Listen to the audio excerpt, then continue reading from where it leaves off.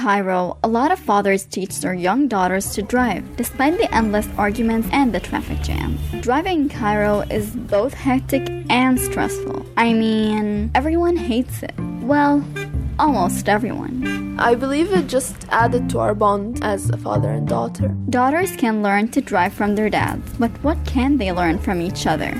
Listen to the story about female drivers and their father-daughter bond on the Ehky podcast on SoundCloud and PRX.